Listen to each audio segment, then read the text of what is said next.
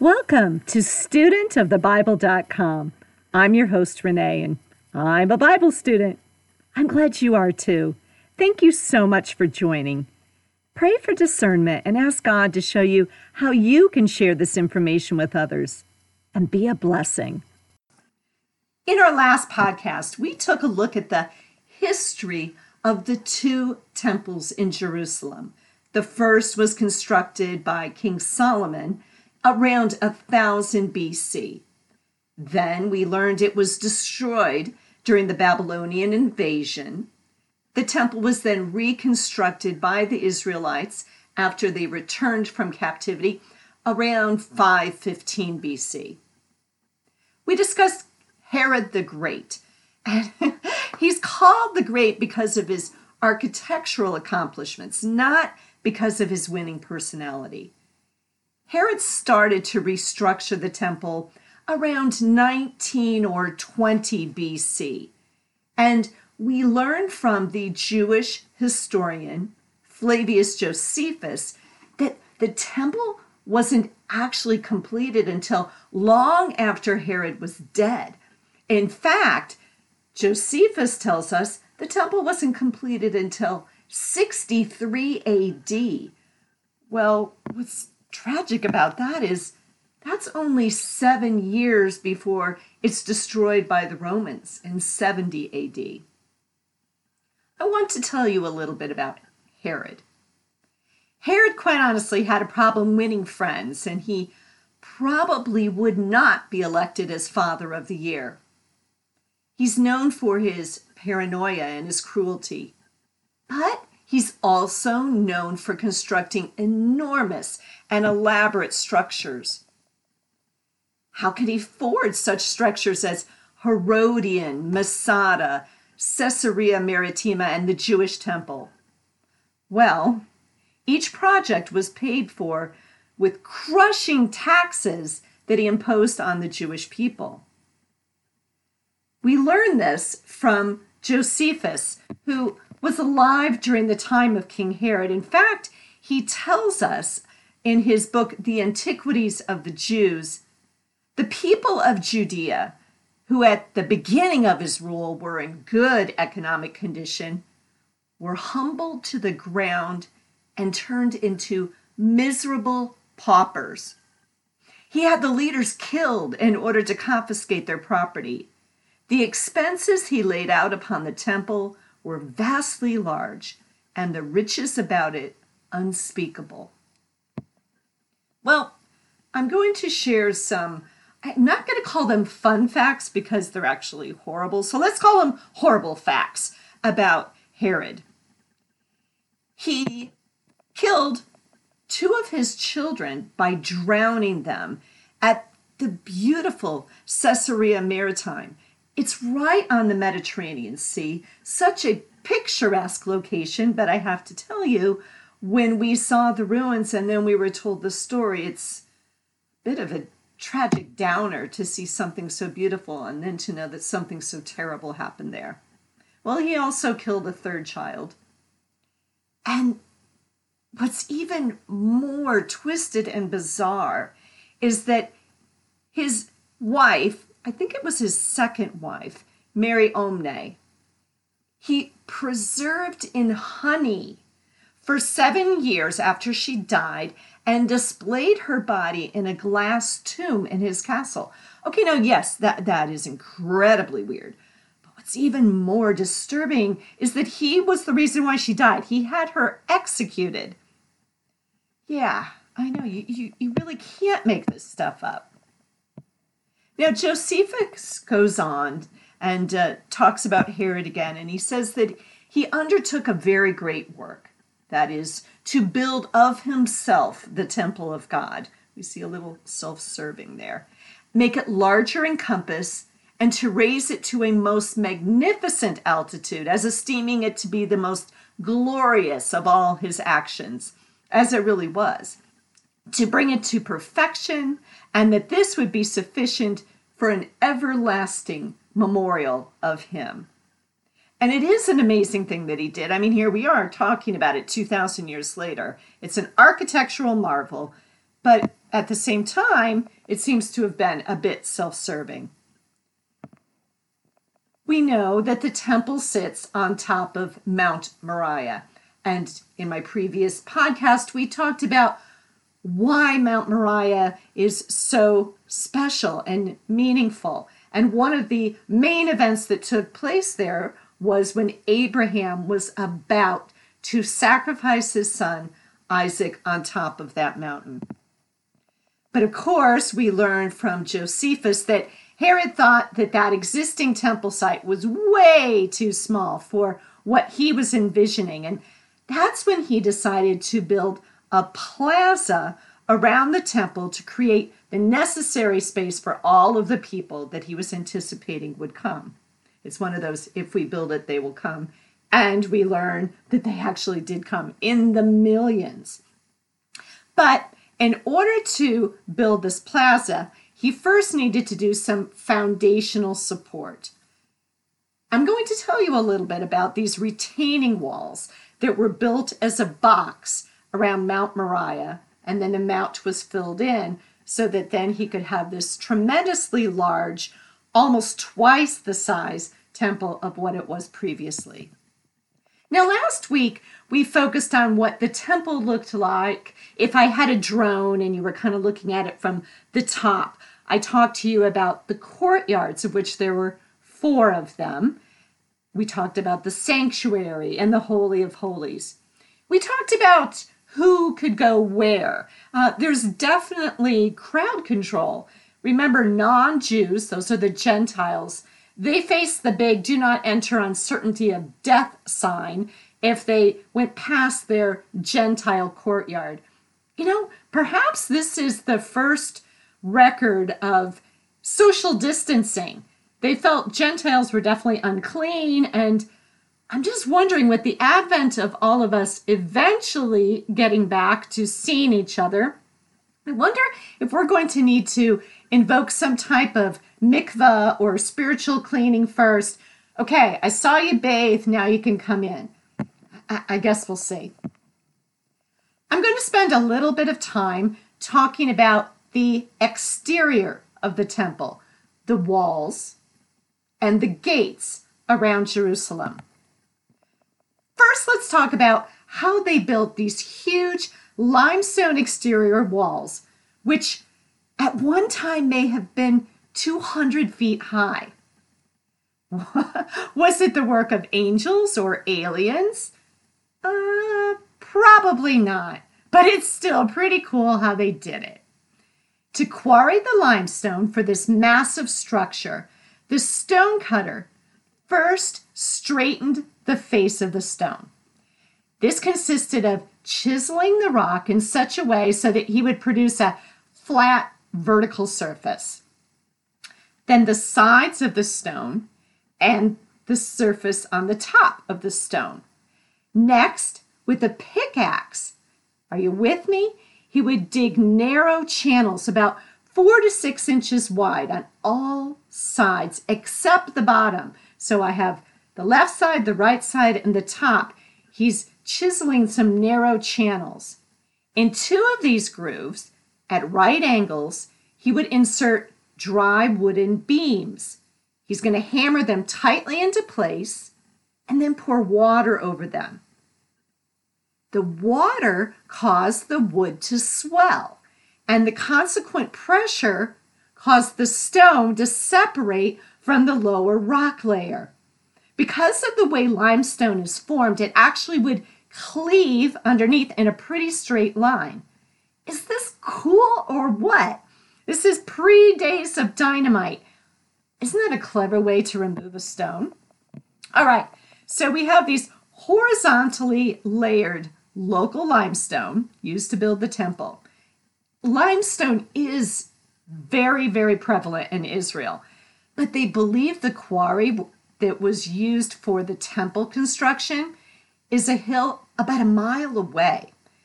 And the reason why they think this is they actually found a 50-foot column still attached to the bedrock of this particular limestone mountain, and they're assuming that that's probably where it came from.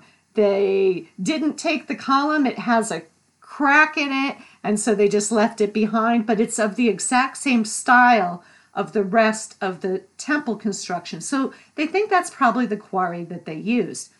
What's also interesting is this limestone quarry is 125 feet higher than the Temple Mount. So they were able to roll these rocks down the hill. All right, as you can well imagine, special techniques had to be developed to transport these stones. And I actually saw one of these devices. It was, if you can envision, a large wooden roller. So while shaping the stones, the masons would leave a 12-inch long projection on opposite sides of the stone. Think of maybe arms sticking out of each side of the rock. And those projections would be removed later. But ropes were placed around these projections. And then two short but strong cranes were outfitted with winches. And then they would lift the stones on one side and lower them onto the rollers. And then ox could then pull the stones with the ropes placed around the projections. And according to Josephus, she had 1,000 ox for this job. So, yeah, you have the force of gravity kind of helping these rocks come down the hill, but you also had the help of rollers, because it probably wouldn't have been safe for them to just say, "Watch out below, 50-ton rock coming your way." I know they didn't have OSHA, but I'm still sure that they didn't want to wipe out all of their workers. So this is how we believe they got these huge stones from the limestone quarry down to the temple. All right. Now, how did they get these stones onto the temple? Well, we're told that in many instances, these rocks were actually lowered into place from above. There's 16-foot thick walls on the Temple Mount, and they're basically retaining walls built to retain the high pressure of the fill that was dumped between the previous platform and the new temple wall. And this was Herod's way of enlarging the previous platform to, as I said, about twice the original size. So Herod's engineers solved the construction problem by pouring internal fill simultaneously with the construction of the walls. So the first course of stones was laid in the valley surrounding the previous Temple Mount. Then the area between the old and the new walls is filled up to the level of the top of the course. And then this creates the new work level, on top of which from the inside, a second course of stones would be laid. And again, fill added on the inside so that a third course of stones could be laid, and so on, course after course, until the whole of Herod's extension was raised up to the level of the previous temple platform. And again, I've said the walls, 16 and a half feet thick, and the exterior walls, 130 to 200 feet high, made of huge block-shaped stones, weighing on average 10 tons. Now, what's also interesting is no mortar was used. The stones were placed extremely flush to prevent shifting. The base of the stones was wider at the bottom than the top, and each row of stones was 3 centimeters smaller than the one below it, and this would ensure the wall's stability. The stones were laid in alternating rows, aligned east-west and above north-south, and so on. Isn't that amazing? You know, when I was a kid, I played with the Lincoln Logs, but it was nothing like this. Now, the actual buildings on the top of the Temple Mount that I told you about last week, they were built of smaller stones. I mean, everything's relative, but smaller. In fact, stones from these structures were thrown down into the street when the Romans destroyed the temple in 70 AD. Most of those stones were scavenged for other construction over these thousands of years, but during a recent excavation, they actually found some of these scattered along the western wall and the southwestern corner, and I got to see them. And smaller, as in those stones weighed between 2 and 3 tons. Josephus tells us that for this project, it took about 10,000 men. Okay, so we've talked about the walls of the temple. Now I want to move on to the various gates around Jerusalem's old city. And for this part of my podcast, please refer to a diagram that I have on studentofthebible.com website. You'll see this diagram so you can kind of go along with me as we talk about the various gates around the old city. What exactly are gates? The book of Genesis says Lot was sitting in the gates of Sodom. You know, there's over 300 Bible verses that mention that word gate. Okay, to modern ears, the description of in the gates, it sounds weird. But in biblical times, a gate or gates wasn't just a passageway through the defensive walls surrounding the city. It was typically a massive and often complex structure consisting of an outer gate and an inner one, providing a second line of defense. And then there would be a space in between, and it was the space in between those two gates, sometimes just a corridor with a recessed guard room, but sometimes really a spacious courtyard. And that's what the Bible calls in the gates. And a lot of action took place within that gate area. Based on biblical references and archaeological finds, that space served as a combination of a town hall, an ad hoc law court, a community center, marketplace, and a park bench. Right outside the gates, well, that's where the poor, the lame, the lepers, that's where they'd be found.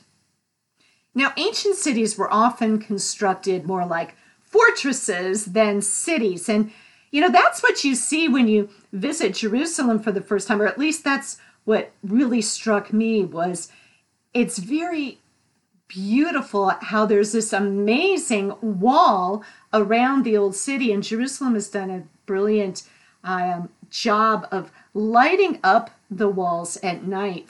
You have some uplights and then some lights coming down. And so it just looks absolutely spectacular. But in ancient times, they served a purpose. The perimeter of a city would have stone walls with traditionally wooden gates to permit or prevent the entry of people and animals. Okay, well, here's a fun fact. Most of you have heard of Wall Street in New York City. Well, at one time, there actually was a wall covering that exact same area of Wall Street. It was constructed by the Dutch in 1644. And of course, at the time, it was built to protect the citizens of New Amsterdam from wild Indians, wild animals. But I love this. It says it was also built to protect them from the European colonies of Connecticut, Massachusetts, and New Haven. I'm from New England, so I think that is very funny. In times of war, enemy forces would often concentrate their attacks on gate openings because, you know, that would typically be the weakest part of the city wall. So gates were strategic and usually built in a way so that they were flanked by, or actually maybe even a part of, more adjoining defensive chambers or towers. So if a gate was breached, reinforcements could be dropped into the gateway from these rooms and then, you know, basically trap the invaders. Jerusalem's old city has had numerous gates over the thousands of years of their history. And in times of peace, the gates were used for judgments and business transactions, and leaders would sit at the gates. Presently, there's 8 gates into Jerusalem. Again, if you refer to my website, studentofthebible.com, you can take a look at where they are. The prophet Ezekiel predicted a day when the gates of Jerusalem will total 12. Why 12? Can you think of a reason? Well, Ezekiel 48, 31 through 34 says that these gates will represent the 12 tribes of Israel. But over the years, many of the city gates have been destroyed or rebuilt. Most of them were rebuilt by Suleiman the Magnificent of the Ottoman Empire in the 1500s AD. Only 7 gates remain in use, and we'll talk about these 7 gates. The first gate is the Zion, Z-I-O-N. The Zion Gate is located on the southwest side of the Old City, and it's one of the gates that leads to the Jewish sector, and that's where King David's tomb is, and also where they believe the upper room where Jesus and his disciples had their Last Supper. From a tourist standpoint, what's also rather interesting, but at the same time tragic, is there's these giant bullet holes that are very, very visible by the naked eye, and it's pitted into the exterior of the Zion Gate, and that's from the 1948 war and the 1967 war. We have the Dung Gate, D-U-N-G. Yes, that's right. Okay, the Dung Gate leads to the Western Wall and the temple area, but at one time, it was the trash removal gate. I love this.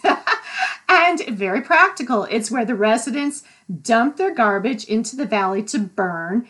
And most likely, it was due to the direction that the wind would then carry the smell from the garbage and the fires away from the city.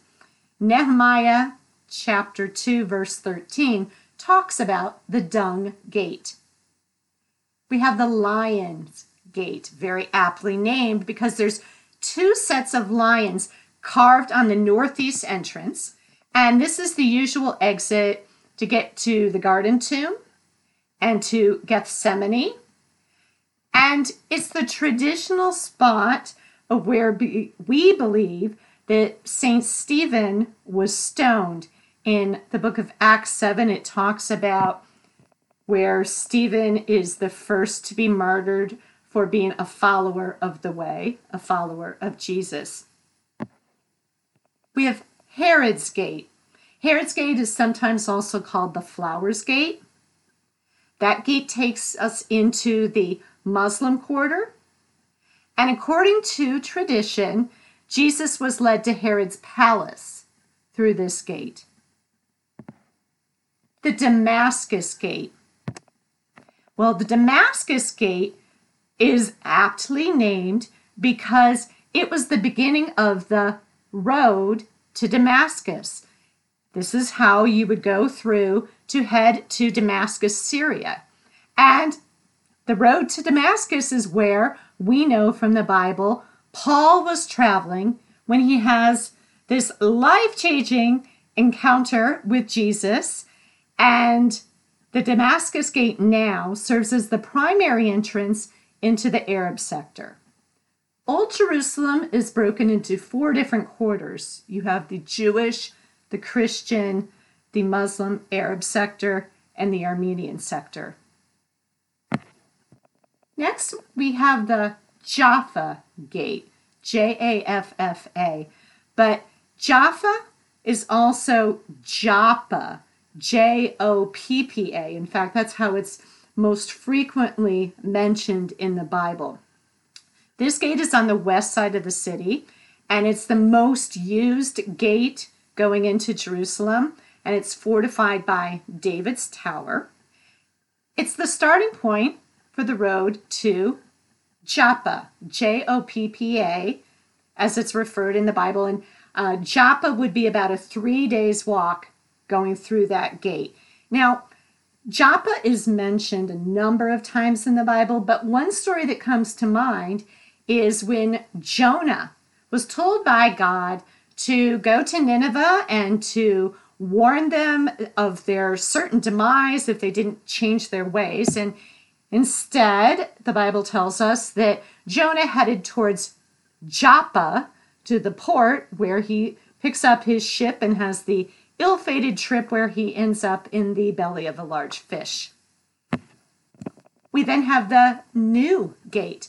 Well, aptly named because it was only opened most recently in terms of Israel history in 1887. And this was to allow easier access for Christian pilgrims when they would come from their monasteries to go into the Christian quarter and into the Church of the Holy Sepulchre. All right, now we're going to get to the Eastern Gate.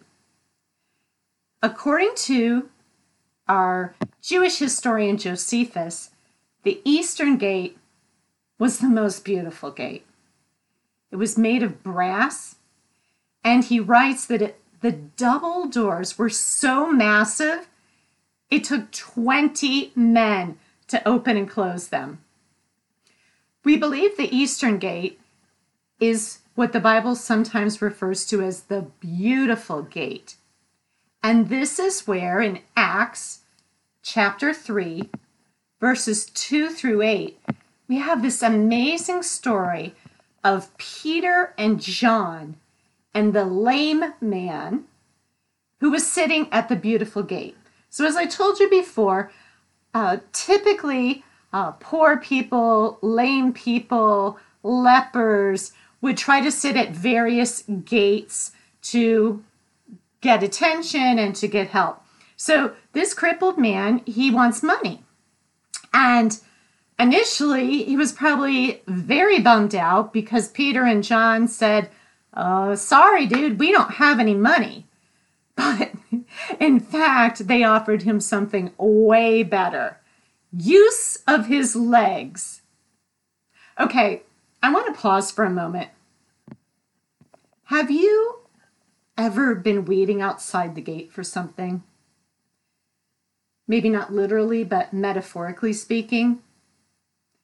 Maybe you felt unworthy or unwelcome somewhere and you think, well, gosh, all my problems are going to be solved if only I can get in, if I can get to the other side, if I have that job, or if I receive that grade, or get that car, or live in that house, or have that boyfriend or girlfriend or spouse. You know, the lame man, he thought that all his problems would be solved with money. And maybe that's because he didn't even dream he could ever ask for use of his legs. We serve an awesome God. You know, God may not give you exactly what you ask for, but he always gives you exactly what you need. You know, that man had never been able to walk before. The Bible tells us that he was born without that ability. But he knew immediately when he got the power of his legs that that came from God. Have you praised God lately? If you do, you're going to feel like jumping for joy, just like that man did when he got use of his legs. Stop waiting outside the gate. Let God in. Okay, now back to the Eastern Gate. This is most likely the gate that on Palm Sunday, when Jesus entered the city from the Mount of Olives, he entered through this gate. It has many names in the Bible: the Golden Gate, the Eastern Gate, the Beautiful Gate, the Mercy Gate. It's the oldest gate in Jerusalem, and it's the only gate that's sealed up, and I'm going to tell you why in just a minute. We stood on the Mount of Olives, and we were able to visually follow the path that Jesus most likely took down into the city and entering into the temple. But when we looked towards the temple in the eastern wall, our guide had to visually point out to us where the Eastern Gate was because it's stoned shut. It is completely walled over. You can barely see where it was. Now, here's what's so fascinating about the Eastern Gate, it holds special belief for the Jews, the Christians, and the Muslims. According to Jewish belief, the Eastern Gate is where the Messiah will re-enter the city on Yom Kippur. Because remember, the Jews are still waiting for the Messiah. Now, for Muslims, they believe the Eastern Gate is where Allah received his final judgment and is the site of future resurrection. Now, as I said, for Christians, the East Gate is important because we believe this is the gate that Jesus entered into Jerusalem on Palm Sunday. And so it also makes sense that Jesus exited through this same gate the night he prayed in the Garden of Gethsemane, the night of his arrest. And again, it's most likely the gate that he went through 40 days after he had been resurrected. He has his apostles with him, and he is going up to the Mount of Olives for his ascension into heaven. He would have gone through this Eastern Gate to head east up to the Mount of Olives. Now, according to Jewish tradition, the Messiah will re-enter Jerusalem from the east.